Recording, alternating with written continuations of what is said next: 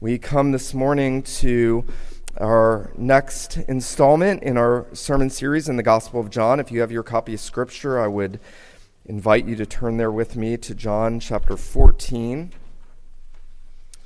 We are picking up where we left off last Lord's Day, and we are looking at John chapter 14, beginning in verse 1. And we're going to read down to verse 14. And this is all part of what theologians have titled the Upper Room Discourse, beginning in John 13 when Jesus enters that upper room until he closes his time with his disciples in John 17 when he prays what has been called the high priestly prayer. This has also been called his paschal discourse, his suffering discourse. Jesus is very close to going to the cross. I think I noted a few weeks ago that in just 18 short hours he'll be hanging on the cross. And so what he says in the upper room to his disciples as Judas has now left and he is there with the 11 is supremely important. Some of the weightiest words in the Bible. We sometimes don't fully appreciate that there are weightier portions of Scripture than others. All of it is God's Word. These are weightier than other parts of Scripture. And I heard one pastor theologian say recently, when we come to the upper room, we realize that no one interprets to us Jesus better than Jesus. No one interprets Jesus better than Jesus. He tells us who he is and what's in his heart. And so in a focused way, we're going to see really now the beginning of that paschal discourse, that suffering discourse here in John 14. And so we're looking at verses 1 through 14. And as always, I know that you're going to find it helpful to be reading along with me. Now John records for us Jesus saying to the 11, "Let not your hearts be troubled. Believe in God, believe also in me. In my Father's house are many rooms. If it were not so, would I have told you that I go to prepare a place for you? And if I go and prepare a place for you, I will come again and will take you to myself, that where I am, there you may be also. And you know the way where I am going." Thomas said to him, "Lord, we do not know where you're going. How can we know the way?" Jesus said to him, "I am the way, and the truth, and the life. No one comes to the Father except through me. If you had known me, you would have known my Father also. From now on you do know him and have seen him." Philip said to him, "Lord, show us the Father, and it is enough for us." Jesus said to him, "Have I been with you so long, and you still do not know me, Philip? Whoever has seen me has seen the Father. How can you say, 'Show us the Father'? Do you not believe that I am in the Father, and the Father is in me? The words that I say to you, I do not speak on my own authority, but the Father who dwells in me does the works. Believe me that I am in the Father, and the Father is in me, or else believe on account of the works themselves. Truly, truly, I say to you, whoever believes in me will also do the works that I do, and greater works than these will he do, because I am going to the Father. Whatever you ask in my name, this I will do, that the Father may be glorified in the Son. If you ask me anything in my name, I will do it." The grass withers, the flower fades, but the word of God endures forever. Well, a number of years ago, I was engaged in an evangelistic ministry, and on the outside of a chapel on the boardwalk in New Jersey, in which we would engage thousands of people every summer as they walk by, usually cursing at us when they walk by. That was always fun. There was a sign that said, "Jesus says, I am the way and the truth and the life." And on one occasion, I was engaging two guys about my age, and they said, "No, I think there's lots of ways to God." And I said, "Well, we'll see here on this sign, Jesus says, 'I am the way and the truth and the life. No one comes to the Father except through me.'" And one of the guys said to me, "Well, that's not what he meant." And I said, "Well, what did he mean then?" He said, "Well, he just means he's one way to God." And I said, "Well, let's go through this. Jesus said, 'I am the way.'" He uses the article "the." "I am the way and the truth and the life. No one comes to the Father except through me." And he said, "Yeah, I don't think that's what that means." And I said, "I'm only reading the verse to you. Let's go through word by word. What do you understand by no one?" So what does no one mean? Jesus says, no one can come to the Father except through me. Now, when we think of John 14:6, and we all know that verse, I would imagine, so well. We love that verse. It's one of the 7 I am sayings of Jesus recorded in John's Gospel.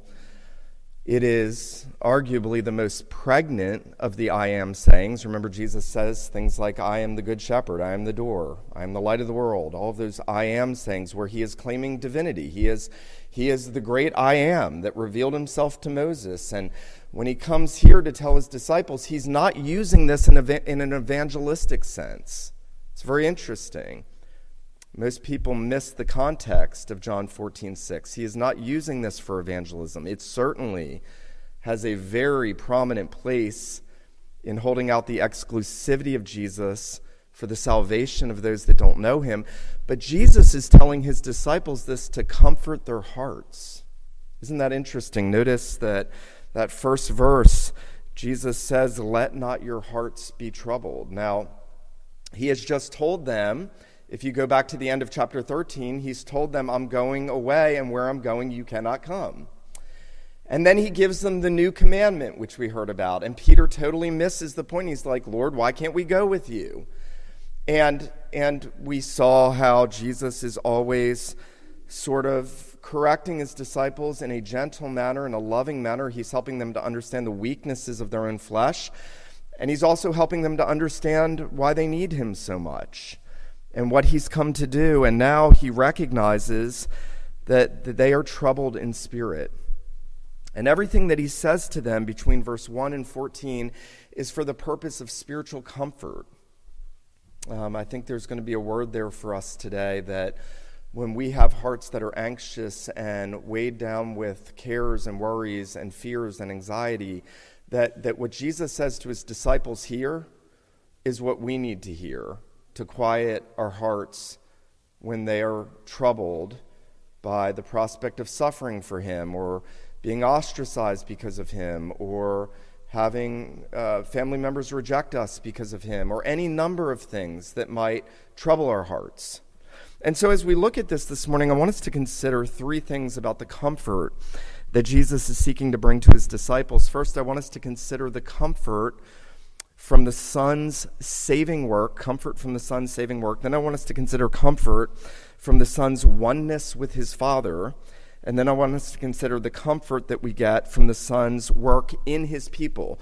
The Son's work for his people, the Son's oneness with his Father, and the Son's work in his people. Well, very interesting. Jesus is going to the cross, and he is weighed down himself with anxiety, in a sense, a sinless weight on his soul. He said back in chapter 12, now my soul is troubled. And what should I say? Father, save me from this hour, but for this purpose I came to this hour. The holy soul of Jesus was weighed down with agony even before he went into the garden. He knew he was going to fall under the wrath of God. He knew that he was going to be cut off from fellowship with his Father. He knew that he was going to stand in the place of sinners and take what they deserve on himself. And that filled his sinless soul with a weightiness, a heaviness, a sorrow. And yet, here's what's so interesting. In the same context in which Jesus says, now is my soul weighed down with sorrow, he recognizes that his disciples' souls are weighed down with sorrow because he has told them he's not going to be with them in a little bit, and they can't come with him. And he's told them that one of them is going to betray him. And he's told Peter that he's going to deny him.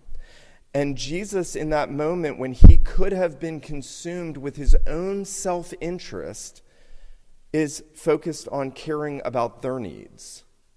That's really a marvelous thought. In that moment when Jesus, humanly speaking, should have been concerned and consumed only with himself, saw their needs and cared for their inmost heart needs. One old theologian said it was the sorrows of their hearts which now occupied the great heart of love. It was the sorrows of their heart that now occupied the great heart of love. Another writer, J.C. Ryle, said this, that Jesus saw that their hearts were troubled for a variety of causes. Listen carefully. It was partly by seeing their master troubled in spirit, back in chapter 13:21. It was partly by hearing that one of them would betray him. It was partly by the mysterious departure of Judas. It was partly by their master's announcement that he should only be with them a little while longer and that they could not come with him. And it was partly by the warning addressed to Peter that he was going to deny his master 3 times. Ryle says this, for all these reasons, this little company of weak believers was disquieted and cast down and anxious.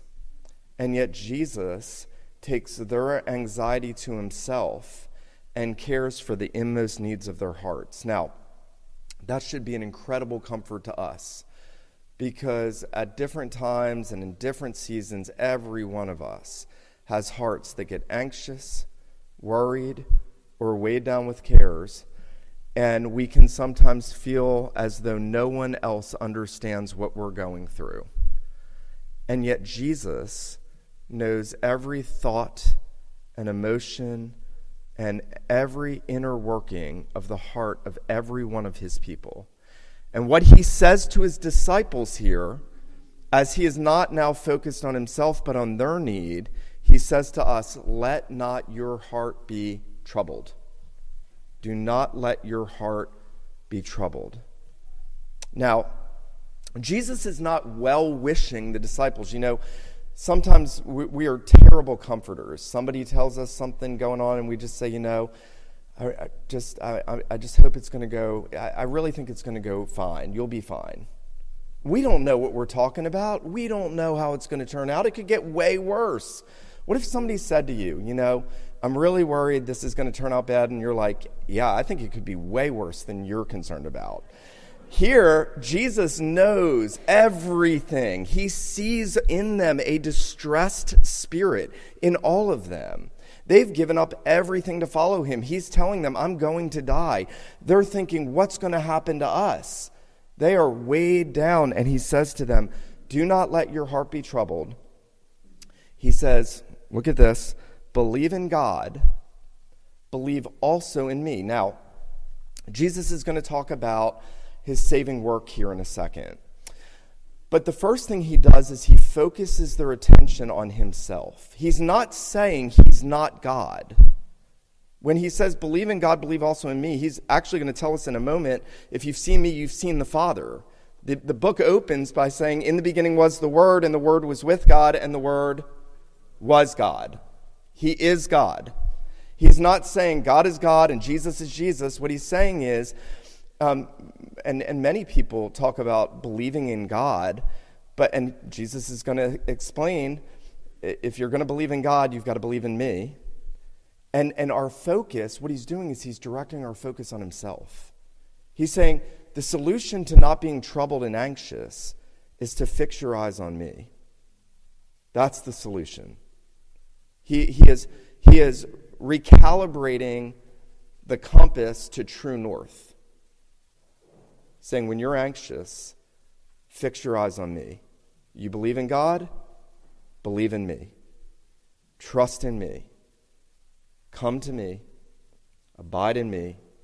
Fix your gaze on me from the eyes of your heart. Now, Jesus now says there in verse 2, in my Father's house are many rooms. Now, the old King James Version has kind of ruined this for us, and you all know, if you grew up any time before the 90s, that every translation was, in my Father's house there are many mansions, right? Elvis Presley sang that.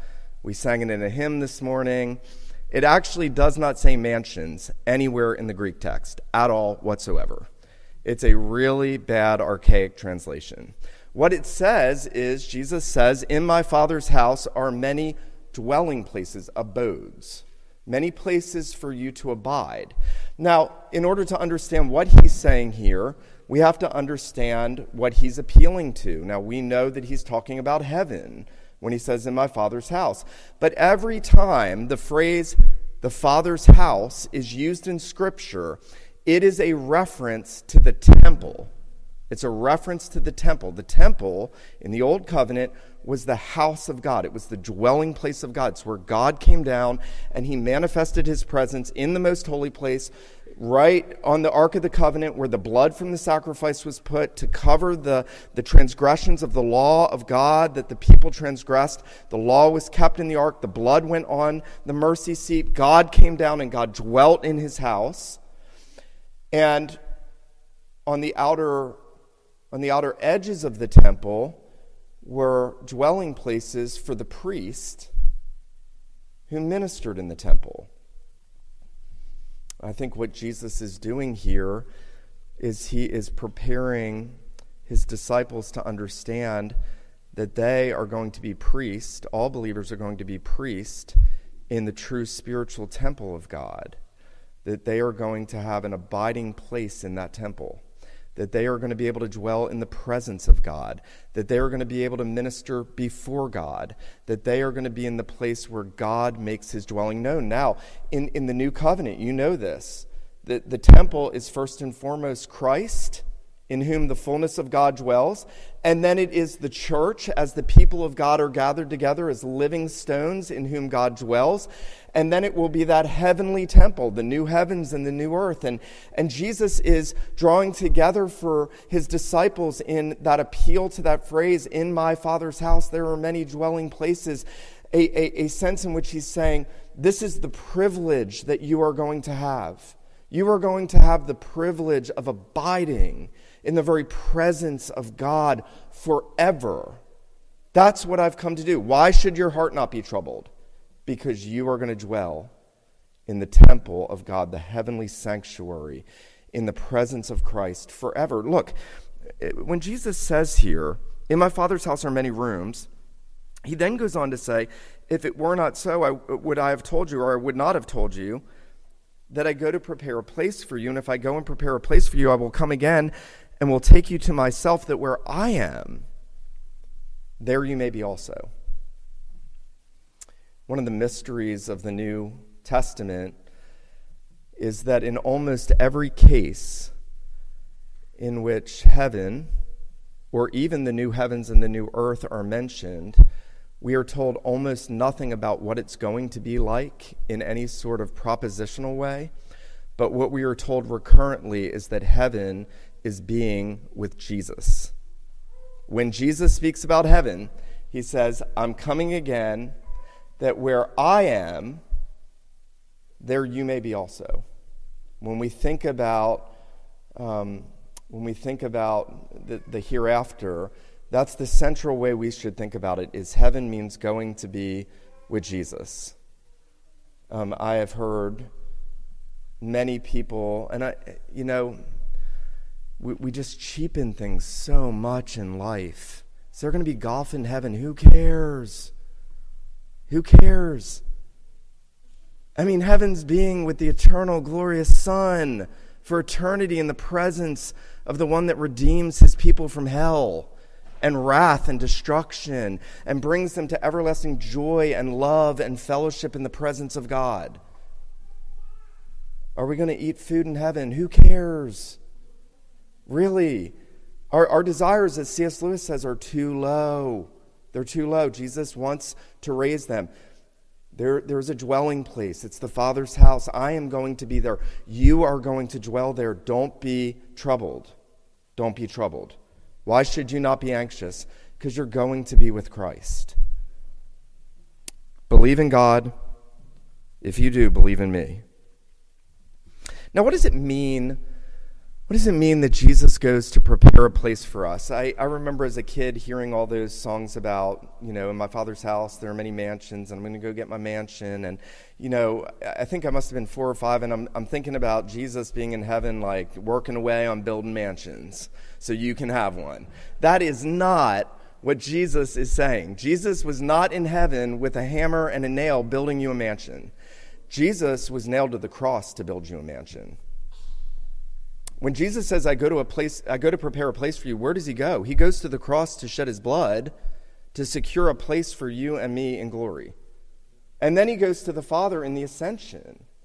You know, it's really remarkable how many theologians jump straight to the ascension of Christ and his intercession, rightly so, when Jesus says, I go to prepare a place for you, and they bypass the cross. He's first going to the cross.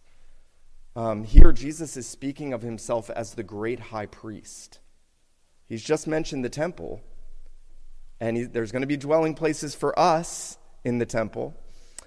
But what he's now saying when he says, I go to prepare a place for you, he is both saying, I am going to sacrifice myself for you on the cross to secure your place in glory, and then I am going to the right hand of the Father, and I'm going to ever live to make intercession for you. The two roles of the priest, to sacrifice and to intercede.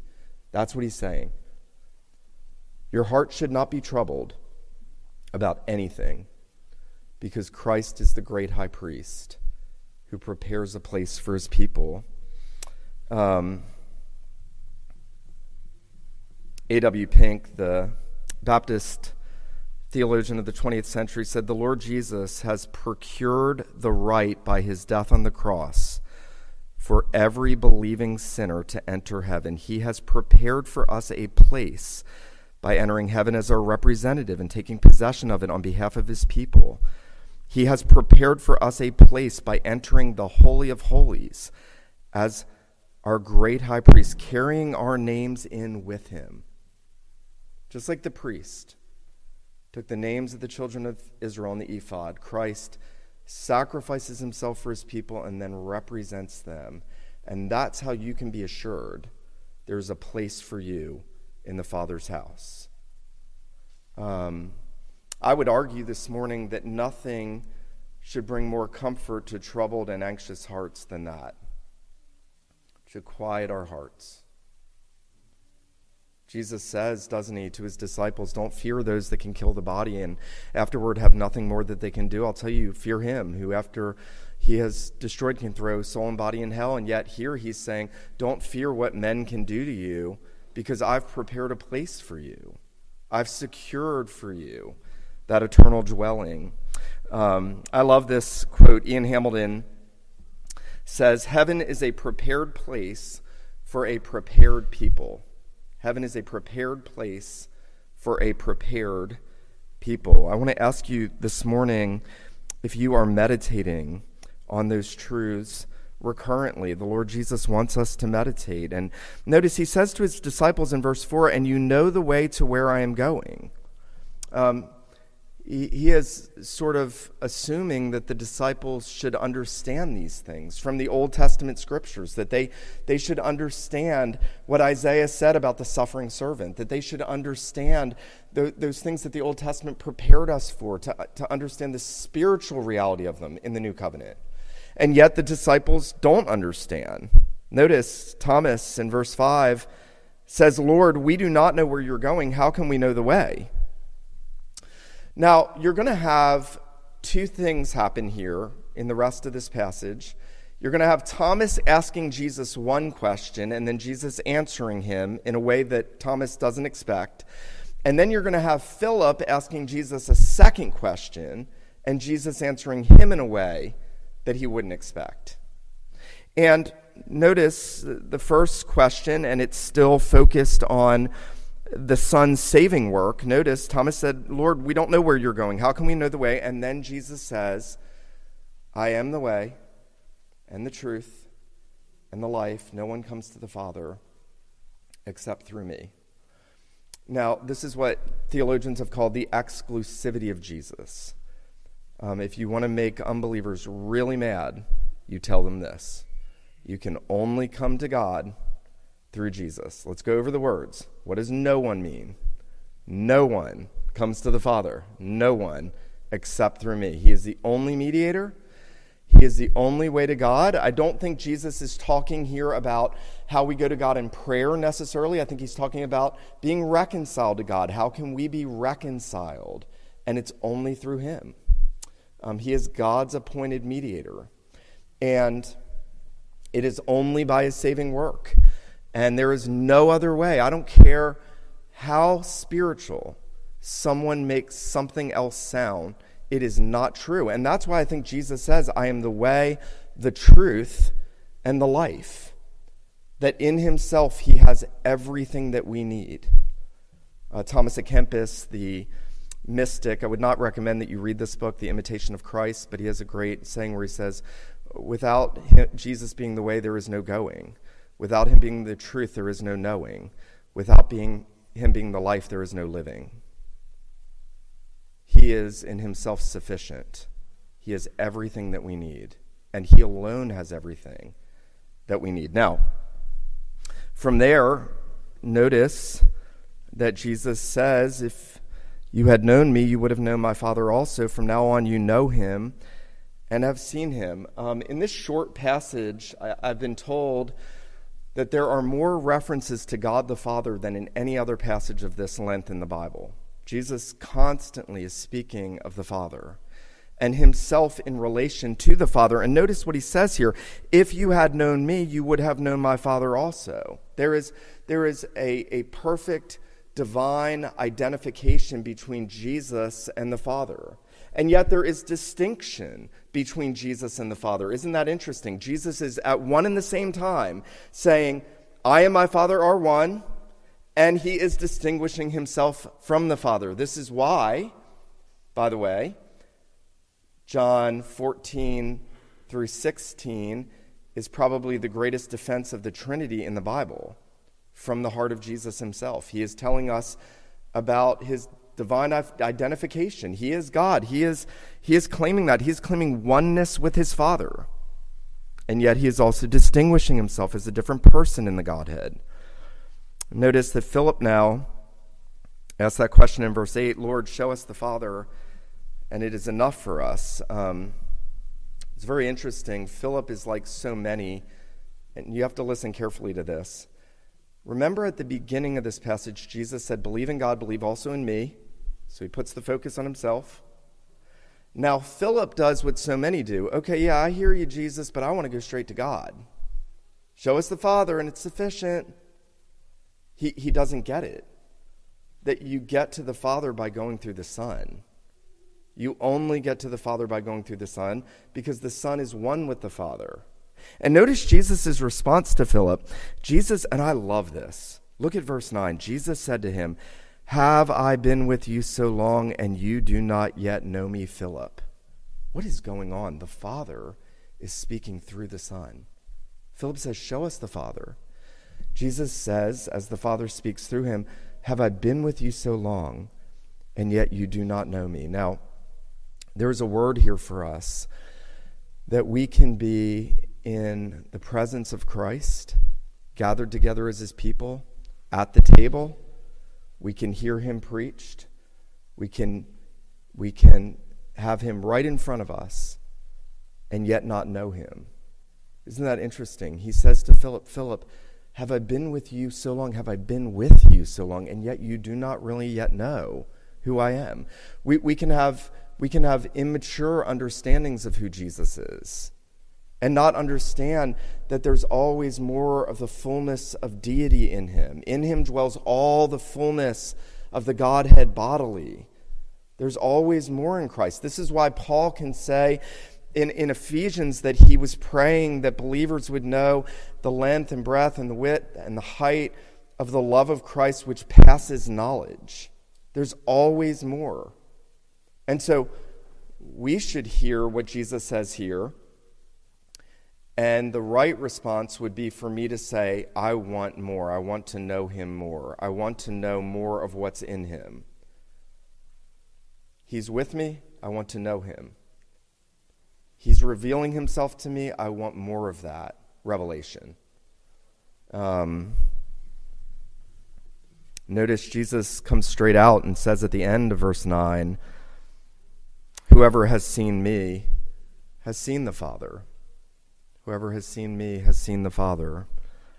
How can you say, show us the Father? Do you not believe that I'm in the Father and the Father is in me?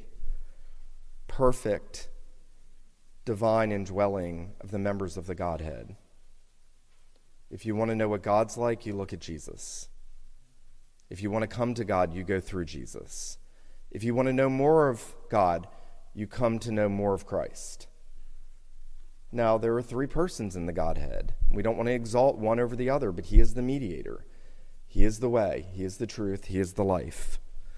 Now, I want us to consider finally the comfort, because Jesus is again telling his disciples these things to comfort their hearts. The comfort from the Son's work in his people. Now, notice in verse 11, Jesus says, "Believe me that I'm in the Father and the Father's in me, or else believe me on account of the works, or else believe on account of the works themselves." So he's done these miracles. He's raised Lazarus. He's healed the blind man. He's done a litany of miracles to show who he is and prove his deity. He says, if you don't believe me, believe the works. Believe on account of the works. And then, and I want you to focus on this at the end here, verses 12 through 14, and this is some of the most difficult teaching in the New Testament. Jesus says, "Truly, truly, I say to you, whoever believes in me will do the works that I do, and greater works he will do, because I'm going to the Father." Now, the Pentecostal, New Wave charismatics are going to tell you that the work, see, Jesus is saying, you're going to do more powerful works than me. No, he's not. He's not saying that. He's not saying, you're going to go out there, and if you're really believing in me, you're going to do these really awesome, powerful miracles. He's not saying that. There are other theologians, Abraham Kuyper, who was the Prime Minister of the Netherlands in the 19th century, said that the greater works the disciples are here being told they're going to do are the transformation of cultures, the Christianizing of cultures. I don't think that's it either. So I don't think Jesus is saying you're going to do more powerful miracles than me. Neither do I think he's saying you're going to do greater works and you're going to be a world changer for Christendom. I don't think he's saying that. So what is he saying? Jesus has just said, the works that I do prove who I am. They show others that I am who I am telling you I am. And you're going to do greater works because I'm going to be at work in you, and others are going to know who I am because of what I'm doing in you and through you. Notice, Jesus says, greater works than these, the one who believes will do, because I'm going to the Father. And whatever you ask in my name, I'll do it, that the Father may be glorified in the Son. That's the end goal. So he's going to the Father.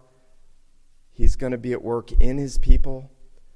The works that he does through his people are going to be a more far-reaching evidence of who Jesus is, so that the Father is glorified in the Son. What does that mean? That means when you think about your role as a believer, it means that we are carrying Jesus with us where we go. We are his ambassadors. He has left us here to bring glory to him in both our witness and in our deeds of love and mercy. And as we live out the Christian life, believing in him, bearing witness to him, and carrying out deeds of love and mercy, the watching world realizes, even if they hate him, that he really is God manifest in the flesh. The works that he's done, he's going to do greater ones in his people and through them, so that the Father is glorified in the Son. So that I ought to think, is what I'm doing and saying bringing glory to Christ and to the Father, or is it subtracting from it? That's a really good question for us to ask. I want to leave you with just a couple thoughts this morning. First, I want to just recognize that we are going to have times and seasons in which our hearts are troubled by 1,000 different things. And Jesus is giving us the remedy to quiet our hearts when they're anxious, when they're fearful, when they are displaced, when they are wayward. He brings us back and he focuses us on him. He focuses us on his saving work. He reminds us this morning, I have gone and I have already prepared a place for my people. And I want to bring you where I am. And that means we should live in light of that. We should live in light of the hope of the return of Christ. We should live in light of what he's already accomplished for us, what he's secured for us. And then we should recognize that we have full access to God in Jesus and only in Jesus. What a privilege that is, to quiet a troubled heart. You know, you can go boldly to the throne of grace right now in a way that even the Old Testament saints couldn't do. There's a fullness for believers now through Christ. And then I want to leave you with this thought that the Lord Jesus is eager to do works in us so that the Father would be glorified in him, and that we would live in light of that we would seek to be faithful representatives of the Lord Jesus wherever we go, in our words and our actions, that we would be careful, that we would think, am I representing Christ well? Because he wants me to. He wants to bring glory to his Father, and he wants us to bring glory to him in those ways. I hope that you'll be encouraged to fix the eyes of your hearts on him this morning.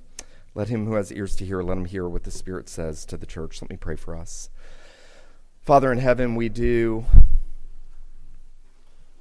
acknowledge this morning that there are many times when our hearts are weighed down with anxiety, when they are troubled, when they are fearful, when they perhaps are shaken by circumstances of life. And we thank you and praise you that the word that your Son has spoken to his disciples, he speaks to us this morning. We pray that you would give us great comfort and consolation in the knowledge that Christ has already gone to the cross and to your right hand to prepare a place for us. Lord Jesus, would you comfort our hearts this morning as we come to the table? Would you prepare us to feed on you, to have our souls quieted and filled and comforted in the knowledge of what you've done for us in taking our sin on yourself? And so prepare us to that end, we pray. In Jesus' name, amen.